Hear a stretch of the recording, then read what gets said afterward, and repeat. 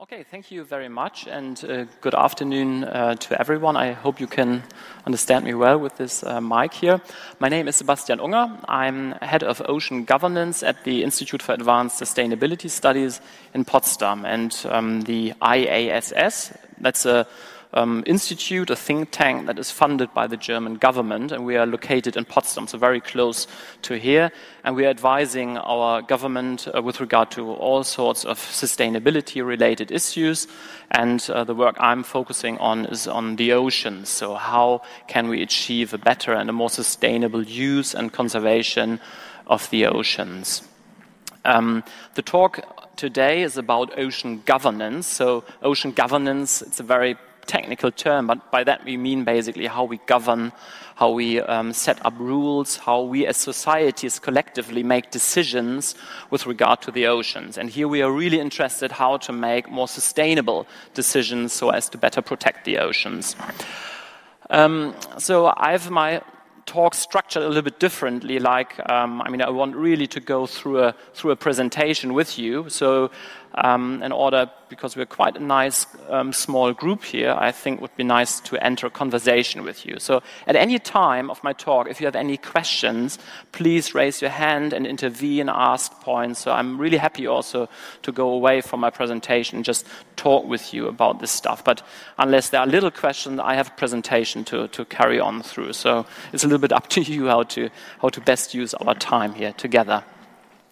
So when we went in a research cruise, a research trip earlier this year to Tanzania and to Madagascar, to some countries in the Western Indian Ocean, to see how they are going about ocean sustainability at the moment, we met this gentleman on the far right top. This is Ismail. He's a fisherman, a local fisherman in Dar es Salaam.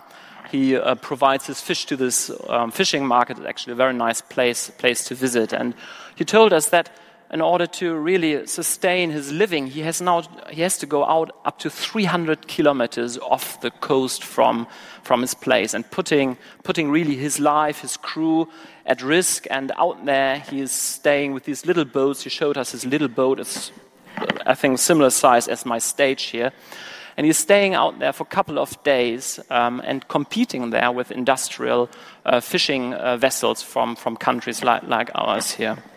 So when we talk about ocean governance, so the way how we regulate the oceans, we really have to ask ourselves, how can we set up rules and implement those rules in a way that global targets and policy objectives that we have plenty of, and I will talk a little bit more about this later on. How can we translate them down to a level that can really help people like Ismail to sustain his livelihood and also to provide food to local markets like the one in Dar es Salaam?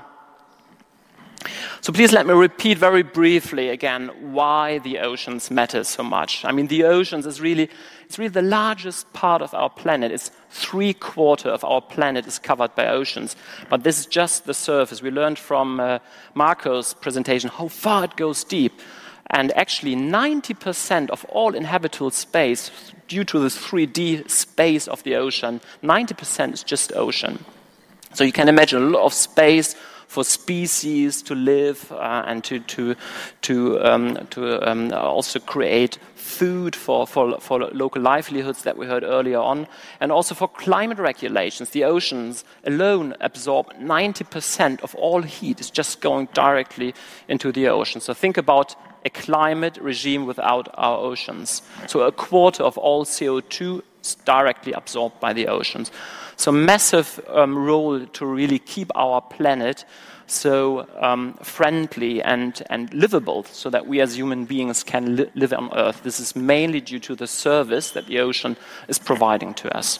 Employment, very important. Employment in fisheries alone, there are 12 million artisanal fishermen out there, actually compared to just 500,000 in industrial fisheries. So you can see really the importance of this small-scale fisheries, and most of them live in developing countries. So in some countries, like we were speaking of Tanzania or Madagascar, those countries, the coastal communities to a large degree really depend on the oceans. 2.5 billion people worldwide depend on proteins from the oceans. And this is much bigger when you go to small island developing states or developing countries. In some places, they really are fully dependent on food from the ocean. But nevertheless, we have really managed to mess up our ocean systems. The ocean is really in a deep crisis, and there's virtually no space left on the ocean without human footprints. So on this map here, you can see all the yellowish and orange and the worst other red parts. They really give an indication about the status of our oceans, and half of our world's ocean is already severely or heavily impacted by man. But this is something that hasn't really happened overnight. In this little film, you can see how the global fishing fleets have expanded to virtually all places in our oceans. And it started in the 1950s, and now really up to the year 2000, all areas were completely fished, and all areas are impacted by fisheries also.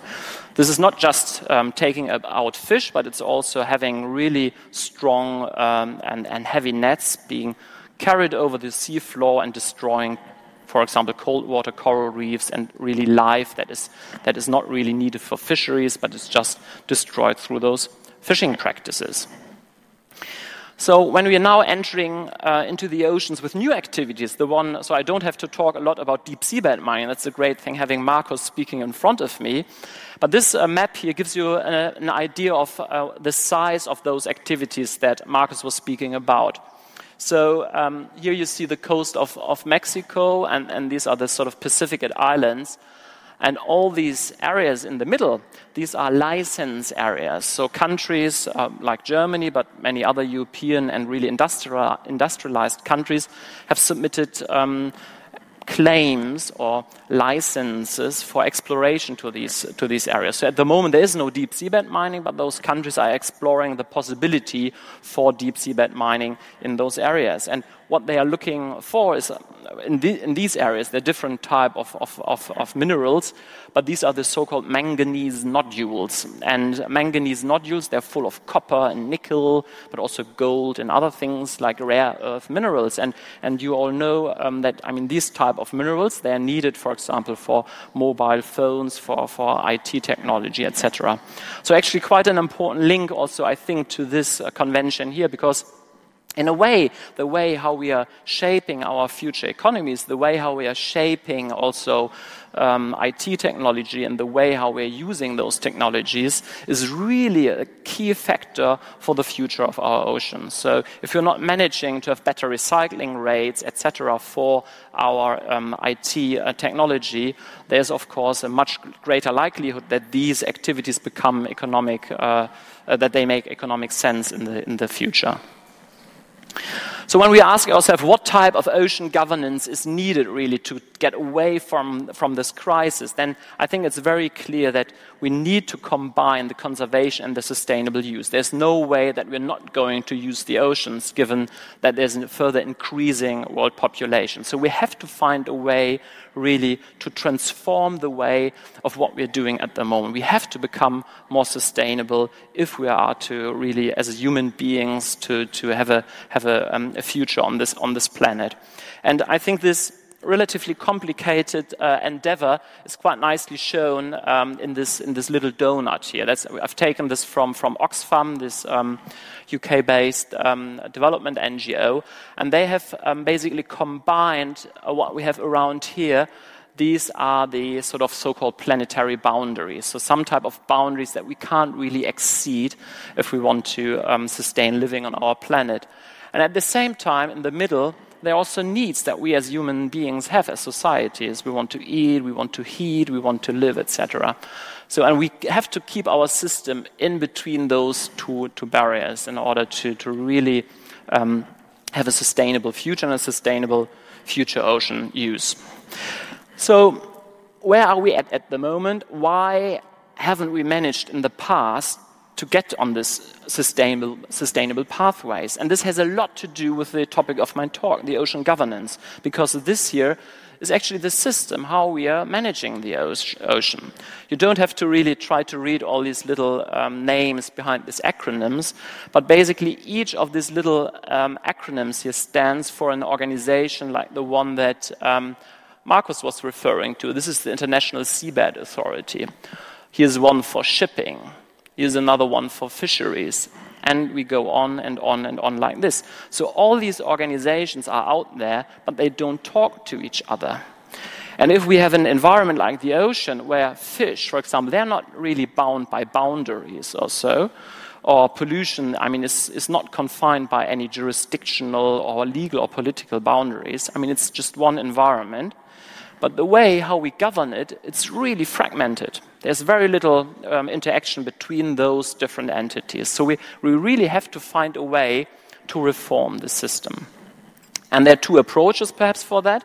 You can even switch the restart button. Let's do something really clever and something really new system. Many people advocate for that. I don't want to say if it's realistic or not, but in my talk I want to really focus on the current political situation where we're in and try to see where are hooks that we can use in the current political framework to push this system in the right direction. So to get away from that to something better. And the International Convention on the Law of the Sea, that's the treaty that we heard about earlier on, this very beautiful idea how to really use the oceans for human well-being, sets up a system. I mean, this convention is a little bit like the constitution for our ocean. So all countries work on the basis of this United Nations Convention of the Law of the Sea, and it sets out a structure that you can see here. Basically, it sets out a zonation, and the further you go out from the coastline, the less authority a country has. So here, 12 nautical miles. This is basically when you're in Germany, it's a little bit like within the Wadden Sea. Their countries, they have almost the same rights to enact rules like they have on land. Then you have 200 nautical miles. It's a bit more than 350 kilometers. There, they only have the right to use the mineral resources and the living marine resources, the fish, basically. And then you go out, and in the water column, so it's just the water, it's the so-called high seas, and the sea floor, the mineral resources on there, this is where we learned from Marcus about, this is really governed to the benefit of humankind by this one authority based in Kingston. But this is the legal system, and you can imagine, from a legal way it makes a lot of sense, but from an ecosystem perspective it doesn't, because, how should organisms know when they sit here on the seafloor as a little, just sessile little organism, and then they have some other life stages and they go into the water column? How should they know that they're entering a different legal system? But this is just the system, how it's set up, and we have to work with it and try to find better ways to really work with the ocean. And here on this map you can see basically all on this map here, everything what is in blue, that's the 200 nautical mile zones I have spoken about, right?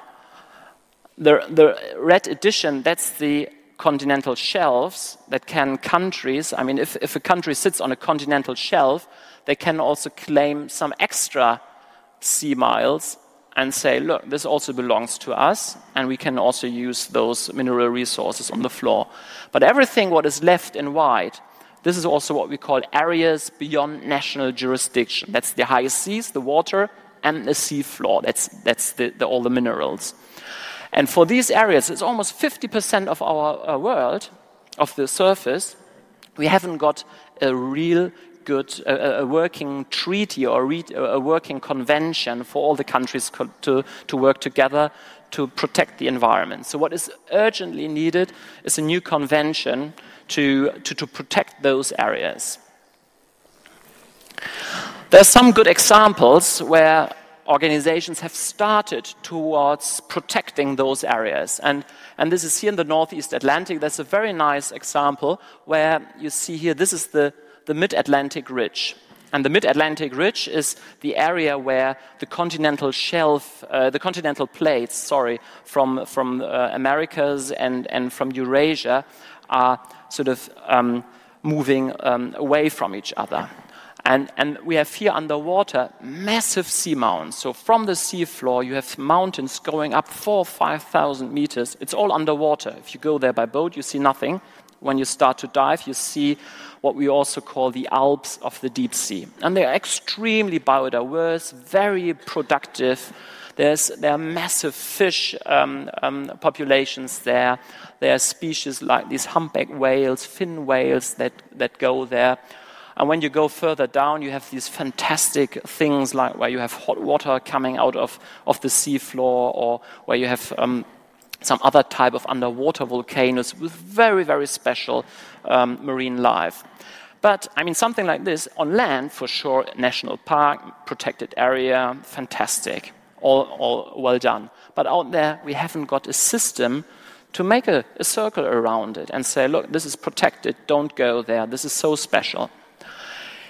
In the Northeast Atlantic, we have a start for that. There are those countries here in Europe, including the European Union. They have worked together to set up this, what we call is the first marine protected area network. So they've set up those marine protected areas here, and they even managed to work with another organization to close them for fisheries. So these areas are sort of protected. Unfortunately, this only counts for the European countries. So if another country like China or Russia or wherever wants to go there and do deep seabed mining, this wouldn't be somehow limited by this protected area network. So we really have to go global. I mean, this is a start, it's a good start, but we have to find global rules that apply to everyone in order to make this place also safe in the future for those species out there.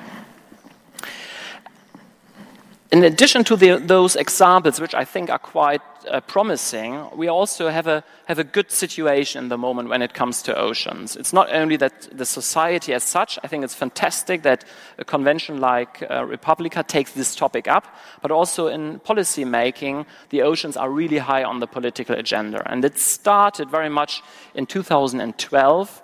There was a huge UN summit. All heads of state and government came together in Rio. That was 20 years after the first Rio summit. This is why it was also called Rio Plus 20.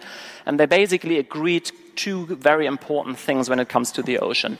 It's really this point on how to protect the marine biodiversity out there in the open oceans. And there was a general agreement, a consensus that countries want to develop a legally binding agreement even for the protection of the biodiversity out there. This is one process. The other one is, you might have heard about the Sustainable Development Goals. That's a set of global, quite ambitious targets that the global community is signing up to. I will talk more about it in my remainder of the talk. And one of those goals about oceans, which is quite important. Let me browse very, very quickly through the rest of my presentation. This new agreement that I was referring to for the high seas at the moment is being discussed at the United Nations. Actually, a series of 4 quite important meetings is now coming to an end in July. So all countries, hopefully by then, will have agreed on the main elements of such a future agreement. And this is about how to create marine protected areas, but also how to do environmental impact assessments of our activities. Very important how to use those marine genetic resources out there. Many of those organisms there can be used, for example, for pharmaceutical uses, and there's quite a high economic potential in those organisms out there. But at the moment, it's really first come, first serve. I mean, who takes it gets the benefits. So we have to think also about a way how to share the benefits among the different countries and humankind as such. And it's about capacity building. At the moment, there are roughly 10 countries, perhaps 15, that are able to go out there to do deep sea research. So it's not really a lot. And we really have to create capacities that all countries can participate in those activities. I will just go very quickly over it and to mention that we hope that actually by the end of this year there is a recommendation going to the United Nations, and then by the end of next year there is an agreement about the negotiations of such a new agreement. So all in all, it will take many more years in order to finalize it. It's nothing that will happen overnight. It needs to enter into force. But at least there's this process going into the right direction. And we have these examples that I was talking about earlier on, like those regional marine protected area networks of OSPAR. Talking very briefly for the rest of my time about the Sustainable Development Goals. This is, as you can see here, really a set of goals that is covering basically everything. It's about making the world a better place. It's about reducing poverty, hunger. It's about good health. I mean, everything is in there what is relevant for sustainability. For us here, talking about the oceans, is this goal here, SDG 14. And why I think it's so important for the ocean health is because for the first time, the oceans have been included in such a prominent manner within the broader framework of sustainability. And this brings me back again to deep seabed mining, because if we want to protect the oceans, we have to create those linkages from things like responsible consumption and production to the oceans. If we want to reduce marine litter, these things, we really have to think about how to deal with our problems on land so as to they are not arriving in the oceans. This goal on the oceans, so our topic today is then again really sort of divided into many sub-targets. I'm not going into it in detail, but it's about reduction of marine pollution, sustainable fisheries. It's about also prohibiting harmful subsidies that are anyway are very often the reason for not very sustainable ocean uses. It's also about how to help building capacities in countries like in Africa. But the key thing, I mentioned that earlier on, for the oceans is really making those linkages very clear. And from what I was saying earlier on, I think it's very, very clear that and very important to recognize that we can only make progress in protecting the oceans if we're able to address those cross-linkages. To reduce marine litter can only be done by finding more sustainable ways in order for the production and consumption on land. If we want to have less pressure on our fishery resources, we have to find different ways how to basically feed the world. If we want to have employment that is based on the oceans, we have to find ways that employment is done in a way that is sustainable for marine and coastal ecosystems. So this June, actually, it's quite soon, in a month's time, there's the world's first UN summit on the ocean. So roughly, I mean, they expect something around 8,000 to 10,000 delegates from all over the world. Many prime ministers, heads of states and government, they all come together in New York to now agree on a roadmap how to implement those SDGs for the oceans. And we have developed from our institute recommendations that are 3 really concrete steps how to best get there. They are not really a revolution, but they are sort of 3, let's say, small steps to make the system that we have a little bit more functionable. And I think it's what is really important is that we need to have some type of baseline. We need to know where we are when it comes to things like marine protected areas, marine pollution, etc. Then we have our global targets, the ones that we mentioned in the SDGs. So we need a system to bring this together. Where are we? Where do we want to get in 10 years' time? And how do we map the way in between? And in New York, countries will make commitments. So they go there and will say, we do this, we do that. So we have now a system to really put it on the paper, or we can get to a system, let's put it that way, where we would be able to monitor very clearly where we are and also provide some transparency to show whether countries are delivering. For the oceans, since it's really a connected network, it's not alone sufficient if countries do something on their own, but countries need to work together. So it's very important to create systems where countries have a better cooperation or coordination between themselves. And this is something that cannot only help the ocean, but this is something where the oceans can even be a driver for better international cooperation in areas that are very often contested when it comes to international cooperation. So this is really the end of my talk, and I wanted to put this picture up here, which is taken from a study that is coming out very soon, also on the occasion of the UN summit by the International Council of Science, and we have been contributing to this. But I very much like this picture because it really puts the ocean at the center. And I don't want to say that the ocean is the most important thing, but perhaps it helps us really to change perspective and to think about sustainability and the way how we want to interact with our sort of fellow human beings, with the environment from an ocean perspective. Because as remember, most part of the ocean of the world is oceans. The ocean really needs cooperation. But the ocean is also at the end of the line, so everything ends up in the ocean. So it's something like an indicator how well we are really able to design a sustainable future for our planet as such. And basically in the middle, this is also where it comes down us as an individual person. That's also our own behavior, the way how we sort of shape our daily lives. All this really will play an important role, how we are as human beings are able to steer course to a more sustainable future. Thanks a lot, and it was a pleasure talking to you.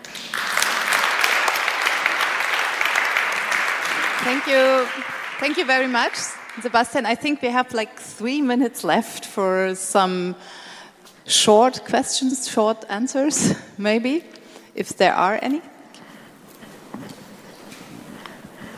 Thank you. Thank you for your presentation. I was wondering whether you would be able to say a few words about what's your take on the role of Germany going into the SDG conference, going into what is Germany going to push for within Europe, within the conference? Thank you.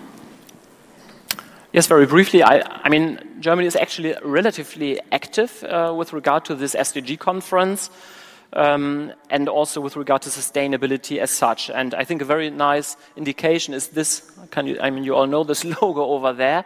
I mean, basically all the different ministries in Germany actually are pushing the ocean agenda quite substantially at the moment. It's the Ministry of Research having created this Year of the Oceans.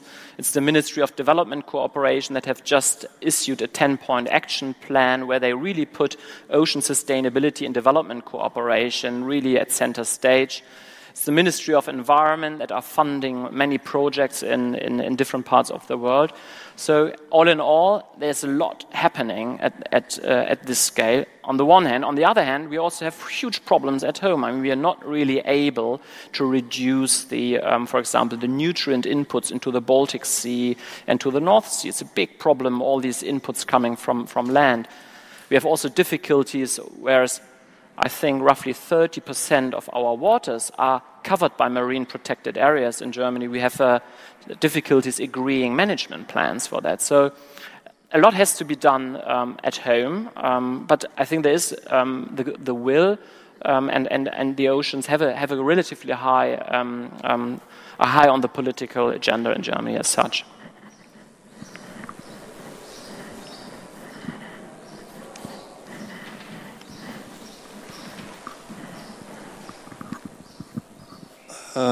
I was wondering if you see any potential or quality in on-land urban farming, for example, aquaponics or stuff like that, to take the focus off the ocean for fish demand and algae demand and everything, and put it on land and get the supply from there.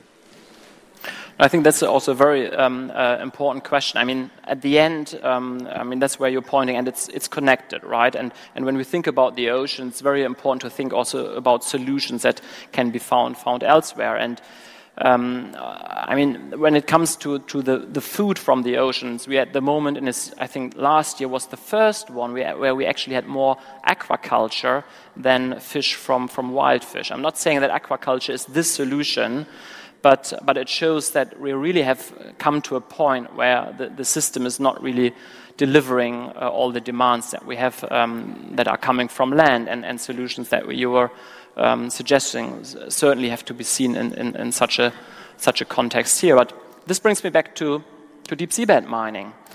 Sort of why entering such a new activity when we know the ocean is at this very bad status? Why at all now entering into an activity that is basically just expanding our economic growth model that is not working on land properly? Why expanding it now to the oceans? And why not sort of saying, okay, I'm not saying we shouldn't do that at all, deep sea mining, but I say, let's wait, let's perhaps let this for the future generations to decide, but work on alternatives like recycling, a circular economy, and other models that we haven't really started to properly put into place. Okay, one last question, then we're out of time. Thanks for that. How satisfied are you with the media coverage concerning the issues you talked about, or for instance, when it comes to microplastics in the ocean? I mean, it's always good to have as much media coverage as possible. But I have to say, all in all, I'm quite happy about the huge public interest in this topic. And there are many different players, societal actors that are really now looking into the ocean. I mean, I think this meeting here, and then this is a topic of a new media convention, I think is a very good example. And there are other examples. I mean, today an ocean atlas is being launched by the Böll Foundation. That is now really widely distributed through different newspapers. And I think there are many of these type of examples which I think are very good. And to perhaps finish this, therefore I'm slightly optimistic that we are able to change course, because we know so much about the ocean as we have never known before.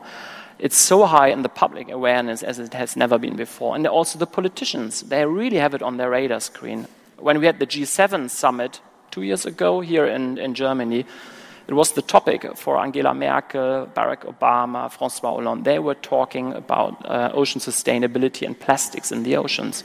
So I'm not sure that it's being delivered, but at least it's there. And I think that we are able, if we want to, we're able to deliver. Yeah, thank you very much, Sebastian. Also for giving us some optimistic closing words and bringing this really important issue here to the Republica. Even it seemed to be a side issue, but yeah, it's always very connected with society issues and talking about what's going on, not even only in the digital world. Thank you very much for being here.